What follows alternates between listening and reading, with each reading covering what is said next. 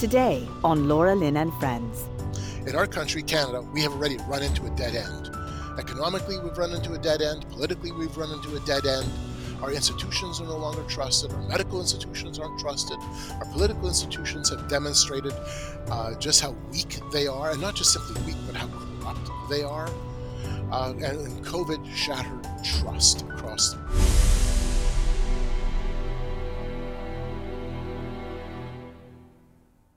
Welcome to the beginning of the last days. My name is Laura Lynn Tyler Thompson, and it's a crazy world out there. We've had some good news this week. A federal court ruling that the emergency measures that our prime minister took were, unconstitutional.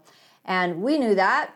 I don't know why everyone else didn't know that. You know that I love to start by reading from my dad's Bible. So today we're going to be talking to Carl Teichripp, and he's written this incredible book on the game of gods, about how our world is changing. Who is God? You know, and who is everyone's God? Everybody seems to have a God, many not serving the God of our fathers. So the God of my father is the Christian God, and when he passed away, he left me a gift, a beautiful gift. I didn't actually know it would be so precious to me.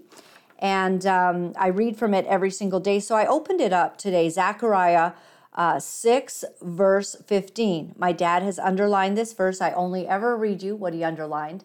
I'm leaving a Bible like this for my kids. And they that are far off shall come and build in the temple of the Lord. And ye shall know that the Lord of hosts has sent me to you. And this shall come to pass if ye will diligently obey the voice of the Lord your God. You know, every promise that God makes to us is sort of contingent on our obedience. And there's not a lot of obedience happening these days. Have you noticed that? Like, if there's principles that we should be living by, our modern world has kind of given those up. A lot of bad stuff. Pure evil showing its face and not even hiding that fact anymore. So this is going to be a fascinating discussion. We've talked about transhumanism on the show before, but are we truly understanding what is the agenda behind everything, and what are some of the evil conspirators that have gathered at different places across the world to plan and to scheme for their way of thinking? All right.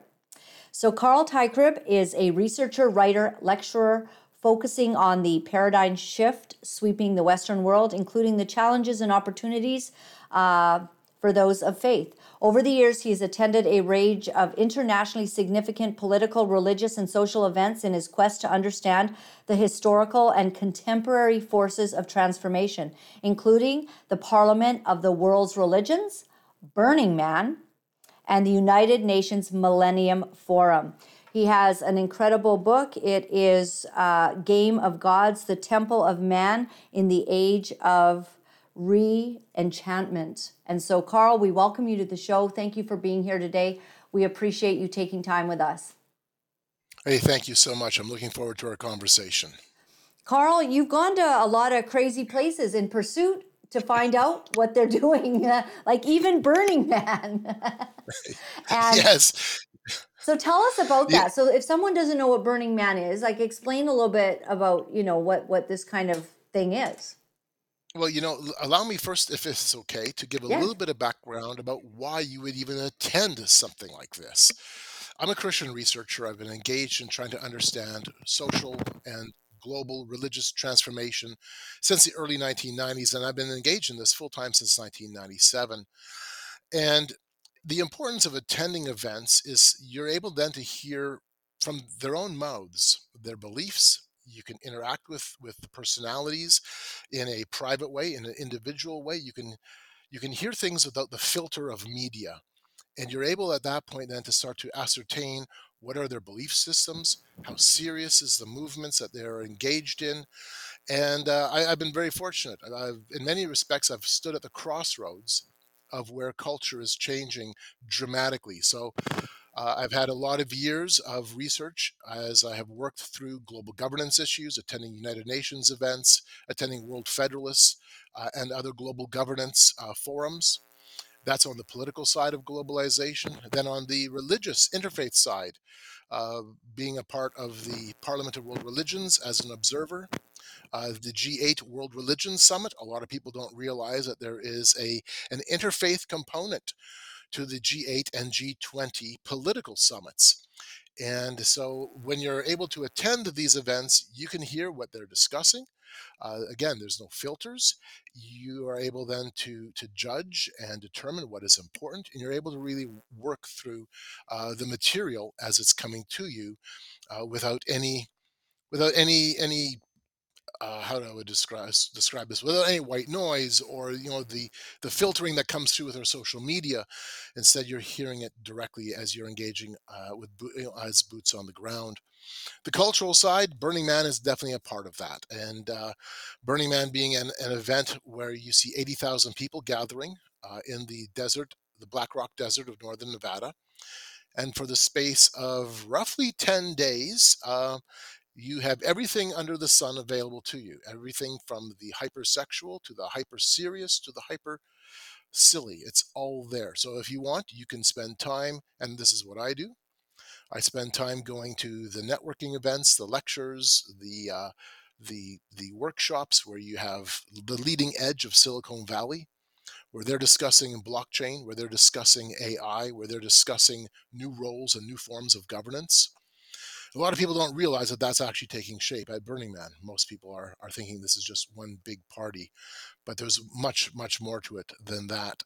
In 2019, we had 52 US mayors touring the city, looking to take home lessons learned from their Burning Man experience. In the past, we've had World Bank. We had the former chief economist for the World Bank looking to see how Burning Man can fit in with World Bank programs. It's not just simply a party. It's not a concert. It's a gathering, and underneath that umbrella, thousands of other, hundreds to thousands of other small events are taking shape all week long. And of course, at the end of it, they burn down a monster-sized human effigy. There's a temple. It's very spiritual. But the research side, yeah, I mean, it's rich, very rich when it comes to researching global trends and global issues, including the psychedelic community. What's transpiring in that world? In 2018, the theme was iRobot, asking that question: Can man and machine merge? Can we come together? Can there be some type of transhuman reality? And so you do have this interesting interchange that can take place when you're doing boots on the ground research. We also set up a camp. Our camp is entitled Camp of the Unknown God, based out of Acts 17. We take this from a Christian point of view. And the very name of our camp opens up conversations that we can have about Jesus Christ. And so that's a very big part of it as well. And yes, we have conversations, lots and lots of conversations. So What's there's the a real name of mixed bag, the Laura name Lynn. of the camp? Camp of the Unknown God, taken out of Acts 17, where Paul goes to Athens and sees that there is a monument to the unknown God in the pagan city of Athens, and then uses that as leverage to have a conversation launch into the gospel. And so we've just taken that, we've used that model, and we approach it that way at Burning Man. So our camp is entitled Camp of the Unknown God, and it opens up conversations. So all of this is, I mean, this is all bits and pieces of what I've engaged in for, well, full time since '97. And along the way, the research that I've been engaged in has gone towards helping other authors, media hosts, um, professors, as they wrestle with the challenges and the changing trends of our time. So, Carl, what's really cool is that you're a Manitoba man, right? You're Yes, and correct. so Yes. you truly understand what is going on here in Canada. What do you make of our walking away from the values that really this country was founded on? The people that pioneered, the people that even engaged in writing our Constitution or the Charter of Rights and Freedoms. We do mention God even in our national anthem, and yet many just it seems like we're a pagan country, it feels like. We are a pagan country. Let's be honest about this. We're not even secular. I teach a course at Miller College of the Bible on secular trends, and I tell my students, these are, for the most part, these are Canadian students, and I tell my students right off the bat, if you want to know the secular trend of our age, is that we are moving rapidly towards an ancient form of spirituality, a spirituality that views honoring the sacredness of the earth as having paramount focus in our culture. And so, as we consider things even like the carbon tax, let's be honest about what the carbon tax is. And again, this is something that I understand from spending time at UN events where we have discussed the idea of the carbon tax long before Justin Trudeau ever implemented it. It wasn't his idea. It's been around within the international community for a long, long time and has always been framed as a way of saving and protecting Mother Earth, saving and protecting Gaia. And this is what gets me. And I don't have a choice when I fill up at the gas station and I'm putting fuel in my vehicle. I have to pay a carbon tax. I'm sorry. I'm now contributing a tithe or an offering to Mother Earth. That is ultimately the spiritual underpinnings of this climate change cult. And that is what it is. Let's call it what it is. It is a climate change cult. But the important part of all of this is we need to recognize that what's being offered to us is an alternative salvation message. Look, let's come together as one. Let's find our own personal divinity. Let's transcend our human limitations. Let's build the kingdom of heaven on earth through political oneness, through the actions of the United Nations or some other form of world government. Let's transcend our mortal limitations, even death itself, which of course comes through in transhumanism. Let us feel our oneness, which is what you encounter at Burning Man. Let's come together as religions, as what you see happening at the Parliament of World Religions, where you can keep your diversity of faiths as long as you are working for a single global narrative, whether it's social justice or climate change or UN empowerment or some other form of cooperative global governance. And so the bottom line is this all becomes an alternative salvation message. We will save ourselves collectively. In fact, at the 2018 Parliament of World Religions, when it was closing shop, Larry Greenfield, the executive director, thanked all of us for participating in the salvation of the earth. And then if you consider even what happens at the World Economic Forum, again, the language is ripe with this messianic fervor. We have to save the planet. We have to save the mother. We have to save. We have to save um, uh, Mother Earth or Gaia, however you want to label it. In some of my talks I give, I have a series of slides showing headlines from the World Economic Forum. And in each of those headlines, there's a messianic overtone. We are working to save the world. We're working to save the planet. We're working towards climate justice, and therefore we can save Mother Earth. So it's interesting. As a Christian, and I'm going to make no bones about this, as a Christian, I find this fascinating that we have this very in our face alternative salvation message. And in many respects, that's what I bring out with my book, Game of Gods. But the more that I dive into it, Laurelyn, the more it becomes even that much more perceptible that we see man having a collective messianic, almost an impulse. You can't get away from it. They're just driven towards building Babel. And that's what this essentially becomes, Babel 2.0. Well, you know what I'm trying to pull up right now is that crazy lady who showed up at Davos recently. And she was kind of I'll see if I can get it here real quick, JT. You know the one, she kind of had a red triangle face Yes. on her. Yeah, she's And a shaman. a shaman. And Yeah, she's a I'm shaman. like, you know, most people you would think, hey, don't you want to be careful of who you've got, you know, breathing all over you? Or, so I think I have it here, JT.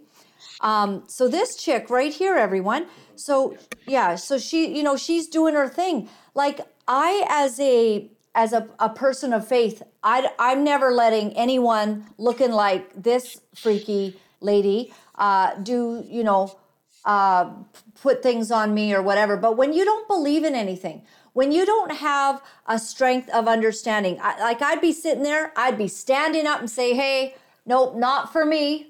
I would not be doing this. But all of these people, oh, you know, just bowing like sheep to this crazy lady. It's nuts.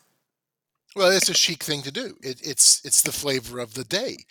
In the midst of hard politics, in the midst of the World Economic Forum, there you have this sense of re-enchantment. Laura Lynn, that's what re-enchantment is. So re-enchantment is the sense of the collective we. It's not just the New Age movement where we find our higher self or our divine self. Rather now it's found in the collective. It's found in the we. It's found in the community, in this sense of working together to save Mother Earth, this working together to build some type of a collective utopia. And so what you just saw there is an example of re-enchantment. We're going to bring the pagan past, because that's what this is informing. It's bringing the pagan past, the pagan shamanistic worldview into the present and right into the locus, into the seat of global politics, where global politics and global economic issues are being wrestled and worked through. And of course, what they're wrestling with and working through is steering us towards some type of global political oneness, some type of transhuman slash global governance management system. And it's about management. But you can't divorce the spiritual. You can't divorce the religious component. And so we're not a secular society, not anymore. We are, let's be honest, we are a pagan culture. That's what we've gravitated towards. So you're going to see more of this, not less. And you see it already in the classroom. You already see it, of course, in your movies. You see it on television. It's in our popular culture. And when I go to different United Nations events or when I've been to different interfaith events, you're always seeing some element of a pagan, earth based, nature based religion being represented and brought to the forefront, giving a blessing, being involved in a ceremony, opening and closing the event. Uh, it is an intertwined reality. In fact, at the 1992 Rio Earth Summit, and I'm going to quickly find a quote if that's okay. Sure. And while you're doing that, I'm just going to put up the art of Marina Abramovich, Mm, supported by Bill Gates. So here's this guy. I mean, he's famous. He's wealthy. He's crazy. And this is the kind of disgusting, like this is body parts and flesh and blood everywhere. And this is her art, basically. Yeah, spirit yes, cooking. Spirit cooking. yes. And this is supported by people like Bill Gates. I mean, these are the most godless, and they're not even really godless. They're just pagan god worshipers. And that's, we've gone past all atheism, haven't we? Into Crazyville is showing up these days. Yeah, let's be honest. Atheism, in many respects, has become a waning worldview in some respects. So I'll give you an example. When I'm at Burning Man this year, 2020, that was this past year, 2023, I was engaging in worldview surveys, and you could put down your past religion and your present religion, and then there was other categories that you could agree or disagree on, including the question: Is Earth a living organism? And what I found interesting, Laura Lynn, is that the atheists would say, I'm an atheist. And then they would affirm that the Earth is fundamentally alive. And I'm going, hold on. I thought you were an atheist. You claim atheism from a religious context, and you're doing that obviously juxtaposing Christianity. However, when you've ticked that you agreed that Earth is a living organism, you have just entered into mythology. You've entered into pagan mythology.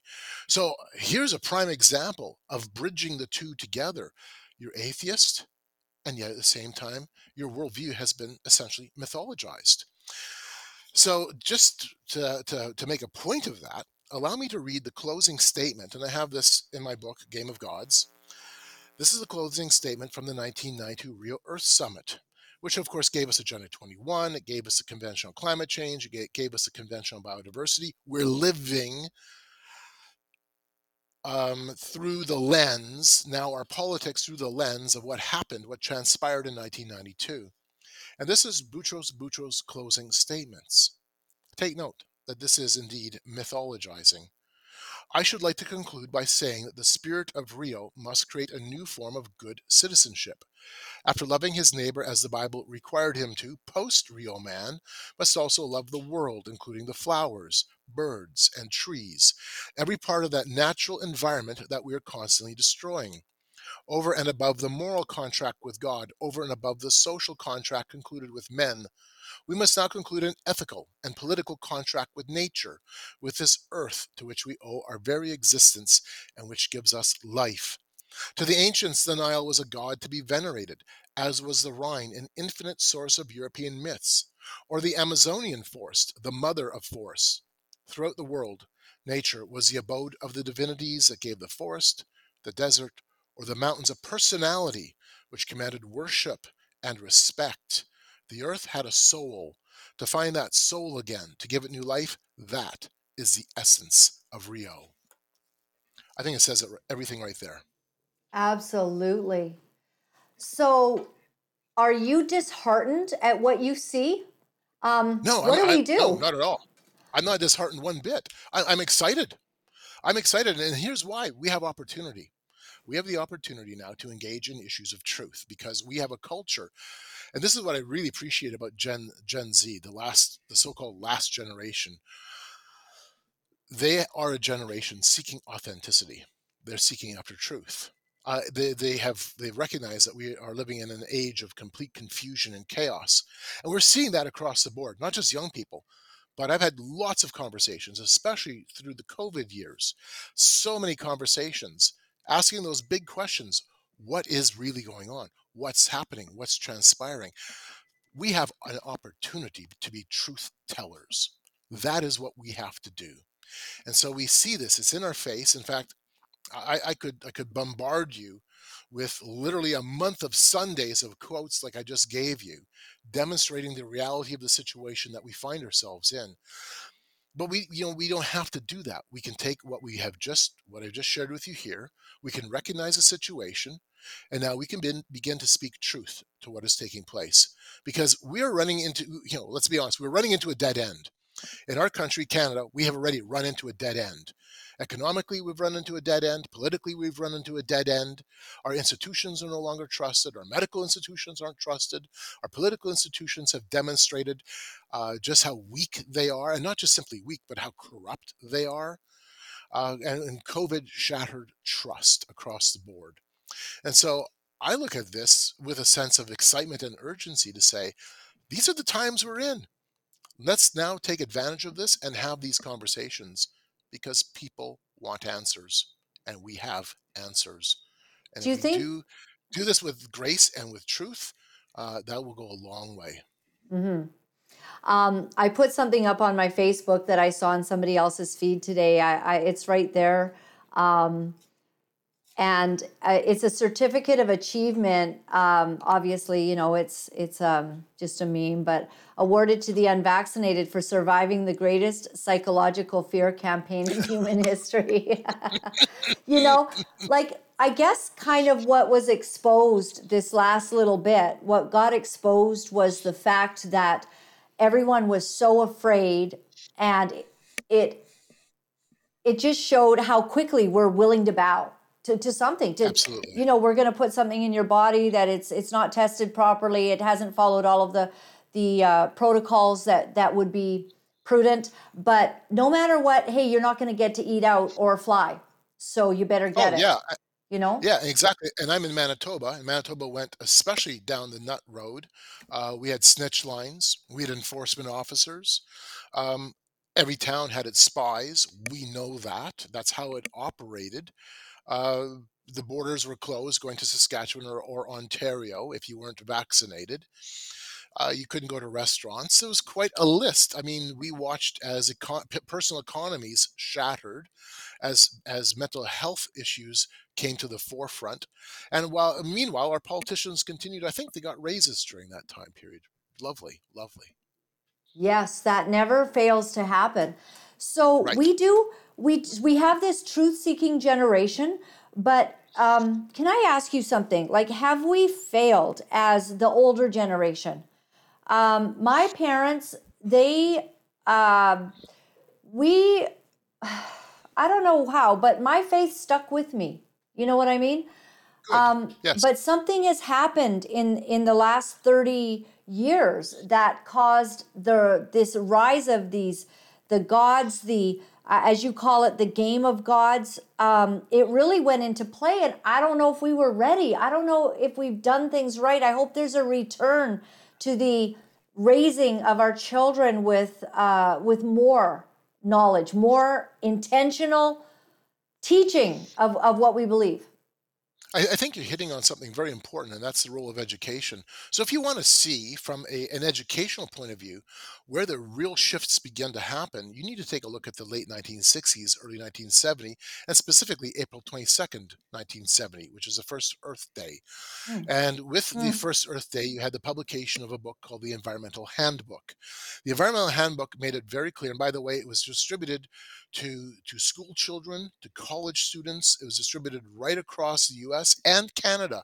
My own little high school out in the middle of the prairies of Manitoba use it in their courses. And the Environmental Handbook said that, first of all, we need a new religion. We need to reject the old religion. We need to reject Christianity and the Christian axiom that nature needs to serve man. We need to reject that and find a new religious framework. And in fact, it even gives lists of potential religions. And the religions are earth centered religions. And then it attacks the family. It attacks the foundation of the family, even suggesting new marriage forms like polyandrous marriage. This is written for school children.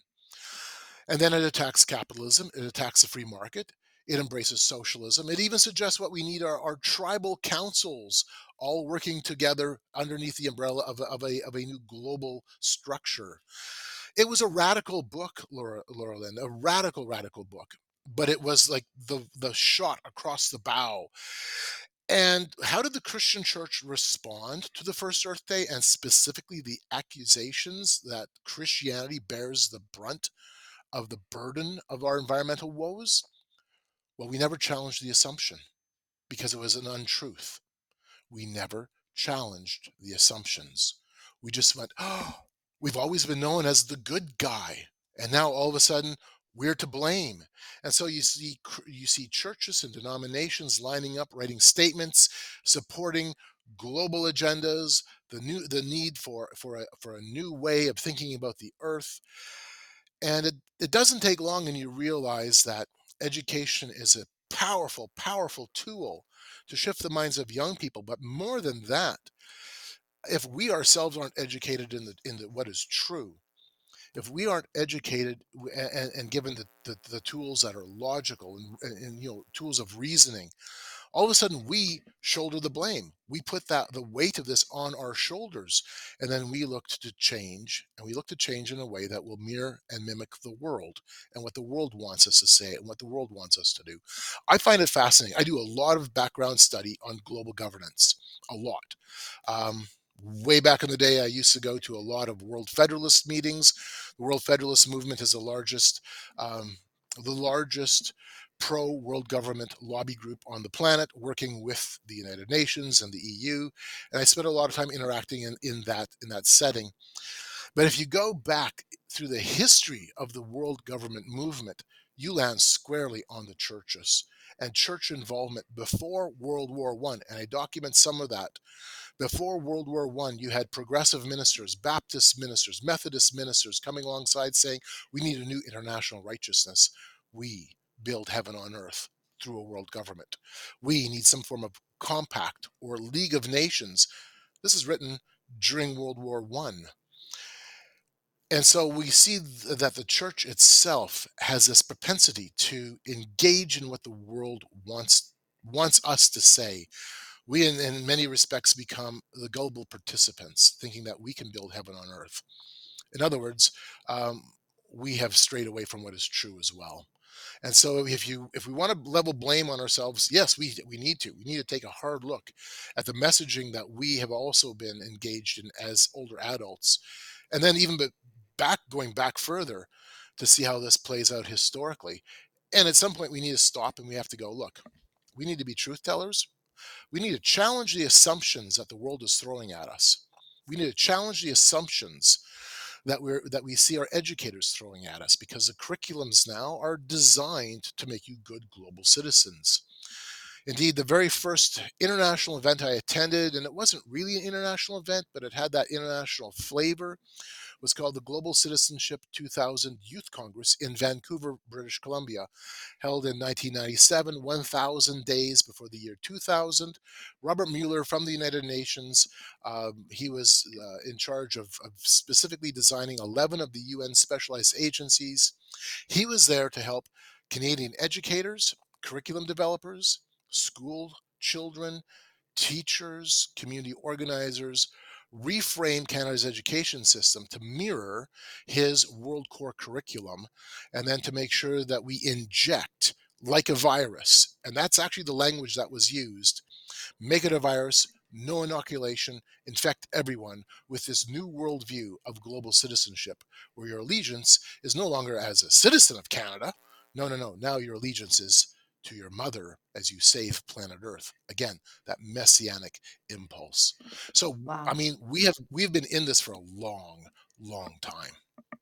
Right. And they're making all of these things to be their gods. You know, they're serving climate change and climate disaster, and their fear of what it's done. It's become a religion.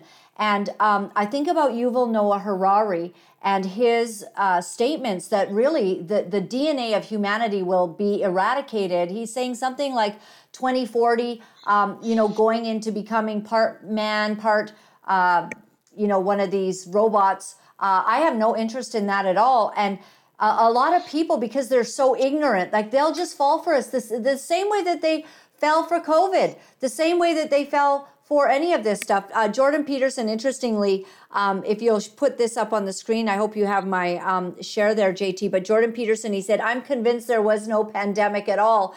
And he said this is a post by Concerned Citizen. And he's always got interesting things that he talks about. But he said he's correct. The conspiracy theorists have been telling you this for the last 3 years. Here's why.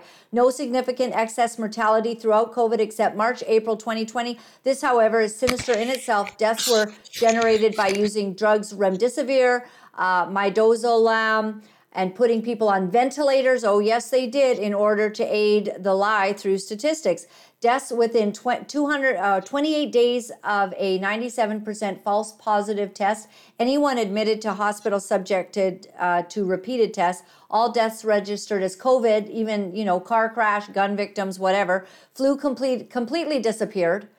The illusion of the pandemic was generated by mandatory mask wearing, making it look like there was a problem. And meanwhile, the greatest excess deaths are now showing up at the end of 2022. Really, we've got a problem. And now nobody wants to talk about excess deaths, where it's a pandemic of excess deaths, way more than in 2020. COVID was one massive scam. So here's Jordan Peterson talking all about that. And I appreciate some of the people putting this forward.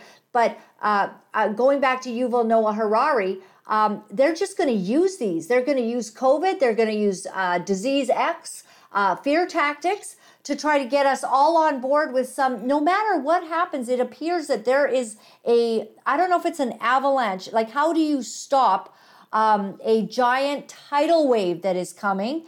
And they want to change our DNA. That's what it's about. That is the God of this age.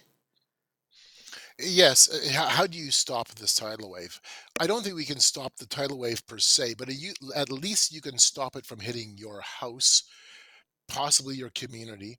If we can change some of the politics in our country, I'm not sure how it's all going to, we all have these worries about how Canada is going to unfold and how the U.S. elections will unfold. What will this look like? Can some of that stem the tide? Can some of it maybe hold it back? At the very least, hold it back in your own household. At the very least, hold it back in your own life. And if we do that, if we all do that individually, then at that point, a difference can be made. At least a difference can be made for you. I've always had people ask me, how can we change this? How can we turn it all around? Look at one of the things that I take away from watching the international community is that they themselves don't always get along. They don't always have things lined up, their ducks in a row either. So I've been at UN events. I remember very, very vividly at the Millennium Forum, where we had a discussion on rebuilding world order, and I was part of a subgroup on rebuilding international order. We had an entire afternoon devoted for working through what a global parliament would look like, and we had a very full room. And as the conversation unfolded, the arguments, the positioning, it became more and more contested. The two moderators in the front were frustrated. The people in the audience were frustrated. They all wanted the same thing, and yet they couldn't get along. They all had egos. They all had agendas. They all had budget lines to meet.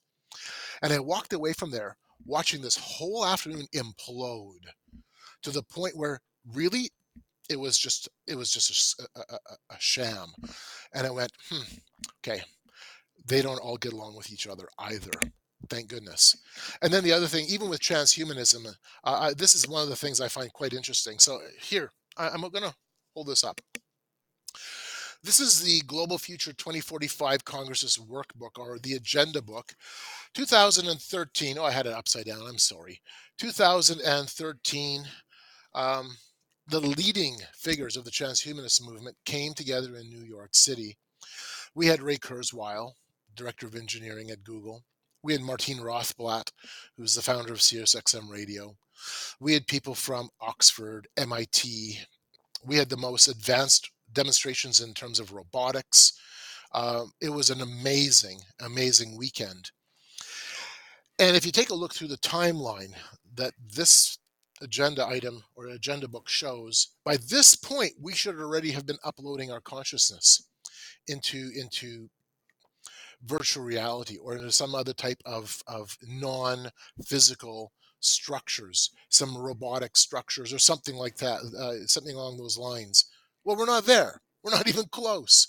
I remember one of the conversations listening to a workshop on mapping, neural mapping the brain. And once we have the brain all neural mapped, we will be able to reverse engineer it, discover consciousness, and upload ourselves.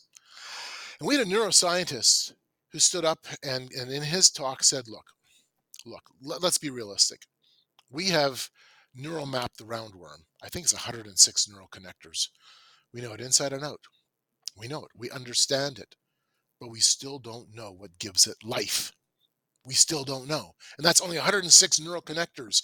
And we're talking about the human brain with an astronomical amount of neural connectors. And so there's even within the transhumanist world, there's this incredible hope, and it becomes more of a messianic hope again, that we're going to defeat death, we're going to defeat aging, we're going to be able to transcend. And when we take a look at things like even modifying our genetics, well, are we going to be modifying our genetics for betterment? Or are we going to end up having nothing but problems and problems and problems? And so I look at the transhumanist movement with a very high degree of seriousness. At the same time, I also recognize that there's a hope that they have that is more religiously motivated, and it just doesn't always pan out. We all have our smartphones. There's still telephones, but with a lot of gadgets attached to them. There's limits. There's utility limits to our technology. Our toilets are still the same as they were 40 or 50 years ago. You might have a seat warmer or something, but they still function only as that. So there are utilitarian limits, and what transhumanism does is it says it has these very grand, very very large claims, and there's a lot of there's reasons for it because a lot of things happen that kind of propel the transhumanist community. Yet at the same time, there's a sense to this that it doesn't always play out. I had a conversation once. I'm not going to give the gentleman's name. He is one of the top leading lights in the transhumanist community, and this is actually at the Global Future 2045 Congress. And I'd asked him about to the effect of where do you see this all going, or have you seen progress? And he's like, I'm still not one day closer to actually being immortal from where I was 30 or 40 years ago. So here, Laura Lynn, let me give you a quote just to show you the hope and yet at the same time, the folly. This is a quote from an interview I did with Natasha Vitamour, who's a brilliant, brilliant woman, has an incredible sense of combining technology with aesthetics. I asked her a question regarding what death might look like in a transhuman or post terminal existence. This is what she's told me. And by the way, we do have this on audio as well. Death ought not to just have one express definition. We'll be redefining death the more and more we develop the sciences and technologies to intervene with death. So we have to look at death from various perspectives. You may want vacation death. You may want partial death. You may want to be put into cryonic suspension or another type of preservation unit, and then come back and revisit life again. So there are all sorts of alternatives to this finality of death. Are you kidding me? Really? Are you kidding me? Partial death, vacation death. This is, and I had to hold it together because I'm listening to a very Wow. serious, very, very serious woman making a very serious claim, a leading figure in the transhumanist movement, and I'm hearing this. And so, yes, there's a seriousness to all of this. At the same time, there is a folly to it as well. And we have to be able to tell the difference. And so I look at that and it actually gives me hope. It gives me hope. You're not going to necessarily succeed in all of your dreams and desires. Um, at the end of the day, God will be God, and you're not. That's the good news. That's the good news.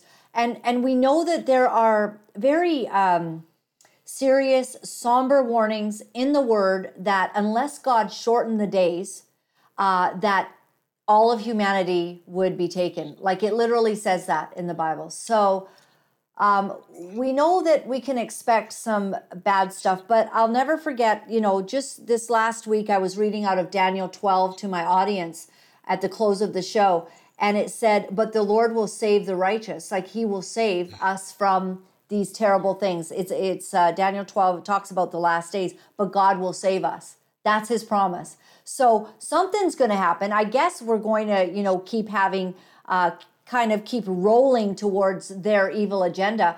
But we have some things that are on the horizon that could change things. We have an election in the United States of America, and I am really looking forward to seeing how that changes the natural side.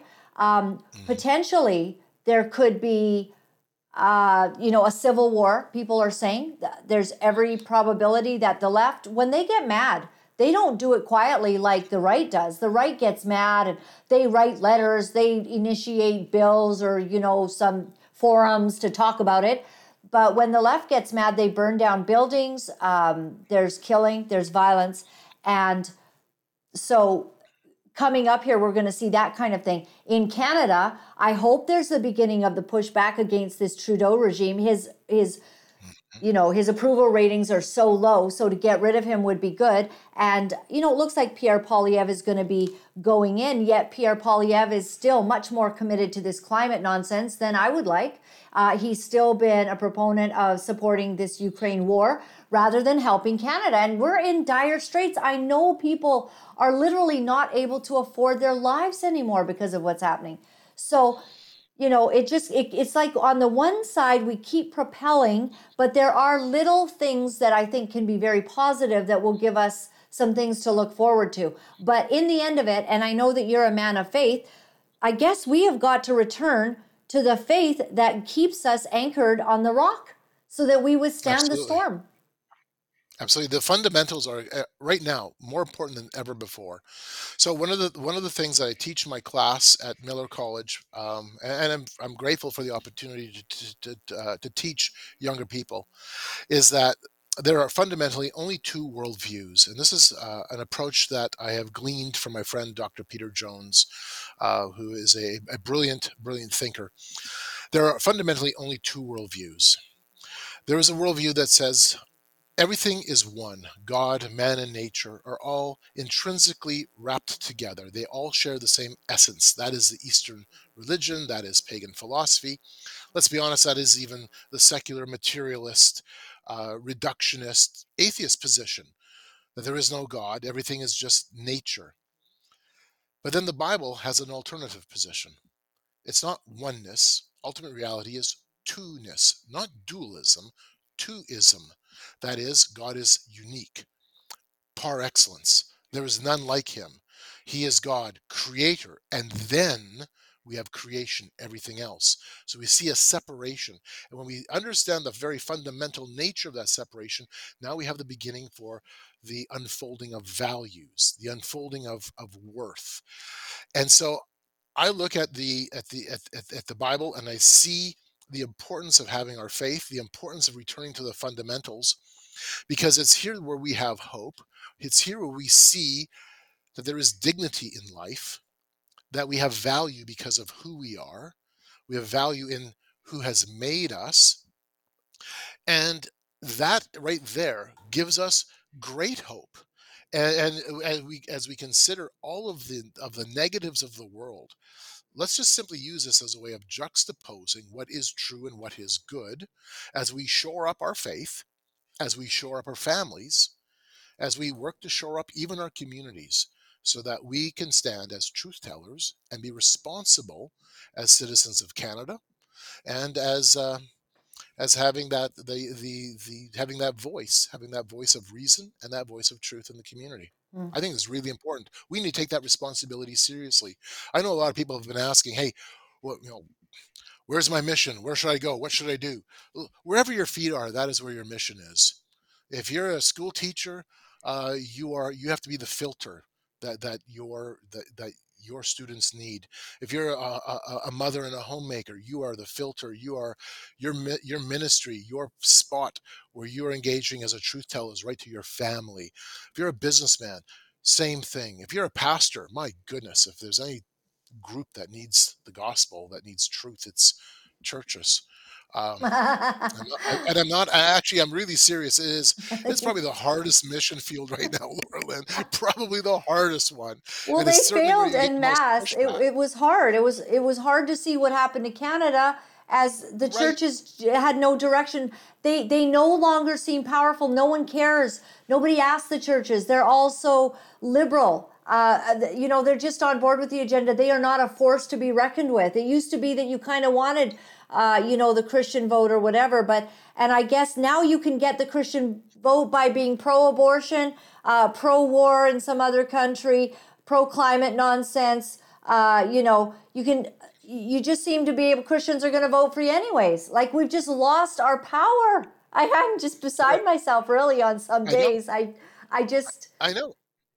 To our shame, really, to our shame. yeah. Um, at one point, the Christian community, pastors, teachers, we were considered to be the intellectuals.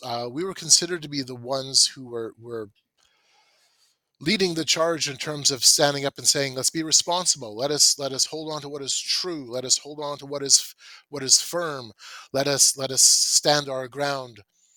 Let's push back against tyranny. Let's push back against the problems. Let's offer hope." And unfortunately, we know we just watched our Christian community capitulate instead.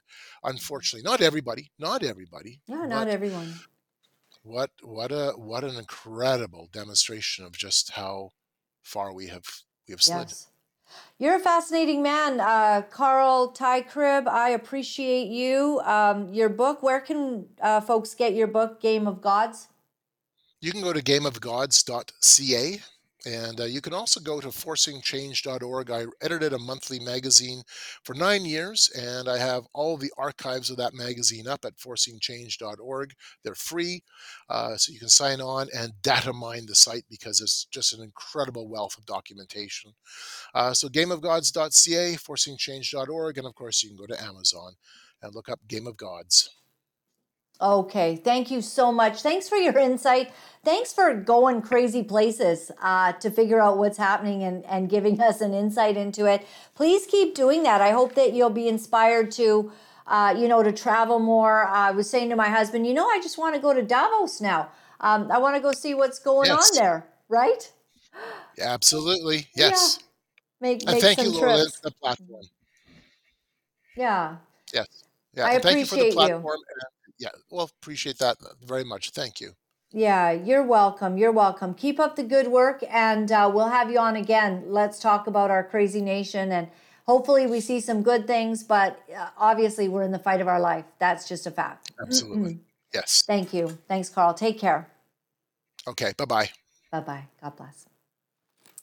Well, what a great guy. I keep losing my earpiece today for some reason. Okay.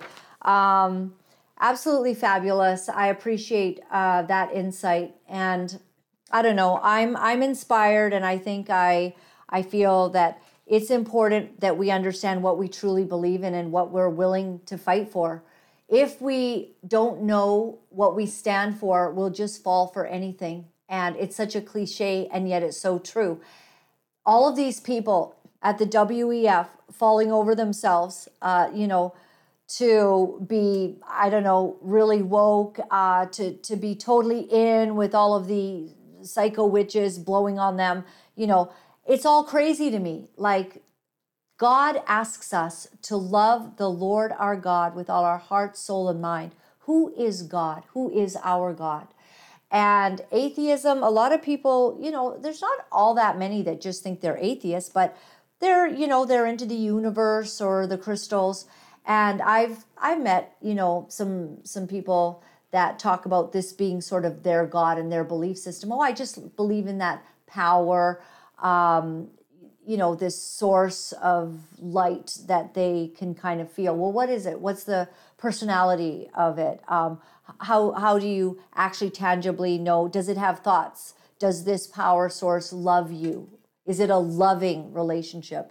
Or, people want to just put out their positive affirmations and see what happens. Well, the Bible, that's all stolen from the Word of God. God wants us to, whatever things are pure, lovely, of good report, think on those things. Whatever is, ugly and untrue and slanderous, like, don't think about things like that. Put your thoughts into the right place.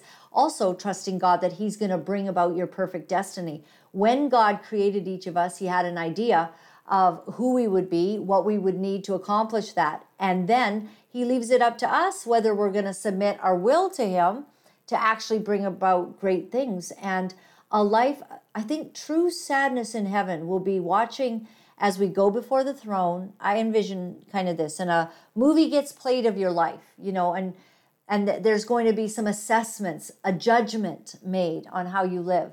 And it's not the mistakes. It's, did we ask for forgiveness, and did we press forward? Because God is an incredible God of second, third, fourth, fifth chances. But He's always looking for the integrity of the heart, sorrowful repentance, following Him, and obedience, which is what that scripture from my dad's Bible said this morning, as we started the show, that God is looking for those who will obey Him. And it does feel bad that in this day and age, it's all about the culture. We're afraid to talk about God. We don't want to ruffle anyone's feathers. We don't want to have serious or even kind of heated debates anymore. And we have to learn to have difficult talks, difficult, challenging conversations without it blowing sky high into I'll never talk to you again. We need to be able to love each other enough. I had one of these yesterday, if I could be honest. He's a man of a different faith here in Canada. And I was pointing out some things regarding his faith that are very disconcerting and challenging to me as a person to have any at all understanding of why that is something that is followed. So this debate, it was kind of over text, but it was kept civil and with a promise to meet in person, to talk more, and to keep the conversation going, and to be respectful, but honest. That is lost. We don't want to do it. Many of us, I don't know, we don't feel equipped. We don't feel like we know, what we should share. We don't feel like we have the knowledge, perhaps. But I don't know. One way is to just watch some of those debates that happen on television, or on YouTube. There's lots of debates between like an atheist and a religious person, between a creationist and an evolutionist. There are these debates that they're worth watching. They give you knowledge. They give you ideas. Dr. J. Smith, yes, that we just did an interview last week with Dr. J. Smith, one of the finest, The Truth About Islam. And he shared a lot of things that I didn't know. We got great feedback on that show. And then Brigitte Gabriel was on to talk about the Israel conflict and all that is going on there. My website's lauralyn.tv. Thank you very much. We appreciate it. We love doing life with you. I love being here with you. This is, we can each have our coffee. I've got mine here. I'm ready. Mine says stressed, blessed, and coffee obsessed. All right. Do you have a favorite mug? When the show goes on, you could get it, and we'll sit down and go through some things and figure out what's going on in the world. So lauralynlive.tv, that's where you can go to check things out. Can I have a little sip? Because now I feel like I need one. Okay. Wow, that's good. Okay. So we really appreciate that you support us. If you're able to do that, means a lot. Thank you for your kindness to us. If you appreciate what we do here, if you're able to help us, we survive only strictly on donations. We do not have grants. We don't have large sums of money. We're not independently wealthy. We do this because we have, JT has behind the scenes skills, and I have been in front of the camera doing national television at one point. But we do this because we feel God's called us at this hour to tell the truth, shame the devil, because Lord knows all kinds of bad, horrible things are going on, and many people unwilling, not courageous enough, and do not have the courage to speak the truth. So long time ago, I got over having people's approval. So when I speak here, I know that I'm able to speak from the truth in my heart. Whatever topic that we're bringing up, I'm able to share with you what I really and truly believe, because I got over needing people's approval. I hope to have approval. I like it when you like me. I do. And many of you are so kind that you write, messages, you donate, you help us, and I feel the love, and I appreciate it. That means a lot to me. It's wonderful. We have to get to the place where we're comfortable with the love we're getting from those we believe are of like mind, but that we are unashamed and unapologetic about speaking the truth, what we need to know at this hour, because it's never been more important to tell the truth. So if you're able to donate, you go on that donate button, and it'll give you options. You can do a one-time donation, an anonymous donation. You can become a monthly partner, which means the world, because we can kind of bank on some funds that way. But we love the one-time. If you need to go anonymous, that's okay. Go anonymous. You get an income tax receipt for your donation. And you can also e-transfer to lauralynlive@protonmail.com. And on top of that, we've got a box number. So you can send us snail mail, box 48184, New Westminster, BC, V3M0A7. We love hearing from you. We love who you are. And we're doing this together. And it's a bit scary, I have to admit. Sometimes I look at everything, and I feel that it's a bit of a daunting season. So, all of these Psalms, they're about singing to the Lord. I'm going to start at Psalms 102 today, verse 1. Hear my prayer, Lord. Let my cry for help come to you. Do not hide your face from me when I am in distress. Isn't that interesting? It's interesting that men so many thousands of years ago, like David, I think that David, this would be about 2,600 years ago, I believe.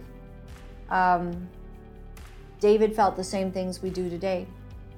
He felt that he needed help from God, and he felt that he was in distress.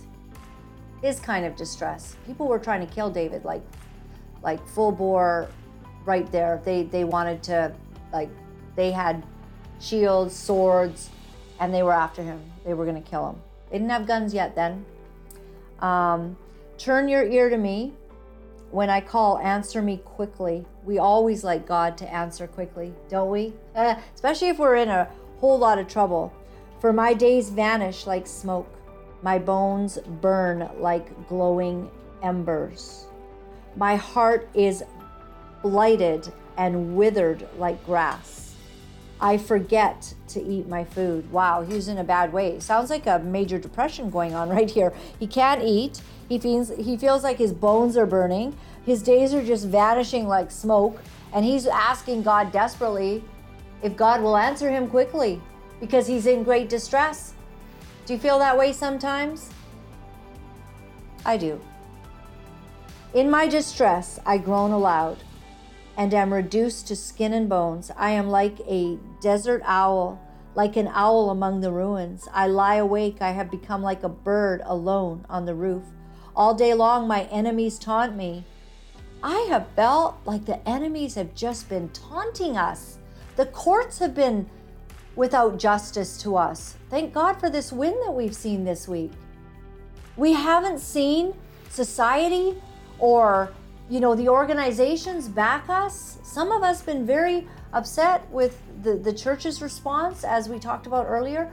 Yet, some of the churches, let's not forget, are amazing and became real pillars. We need to get back to that place. Those who rail against me use my name as a curse, for I eat ashes as my food and mingle my drink with tears. Because of your great wrath, for you have taken me up and thrown me aside. Wow. So I don't know exactly whose great wrath he's talking about. It sounds a little bit like he's saying, God, are you angry? Is it your great wrath that's thrown me aside? Is it your great anger against me that has done this? My days are like the evening shadow. I wither away like grass. One thing I know about God, sometimes he might be upset with us, but his anger lasts a moment, but his favor a lifetime. I have been in times and seasons when I felt that the Lord's anger was against me, when he wasn't pleased with the ways I was walking, but I also found something truly amazing, that his favor lasted a lifetime, and that in the moment when I asked for forgiveness and repented, he was right there. And here's what this says: but you, Lord, you sit enthroned forever.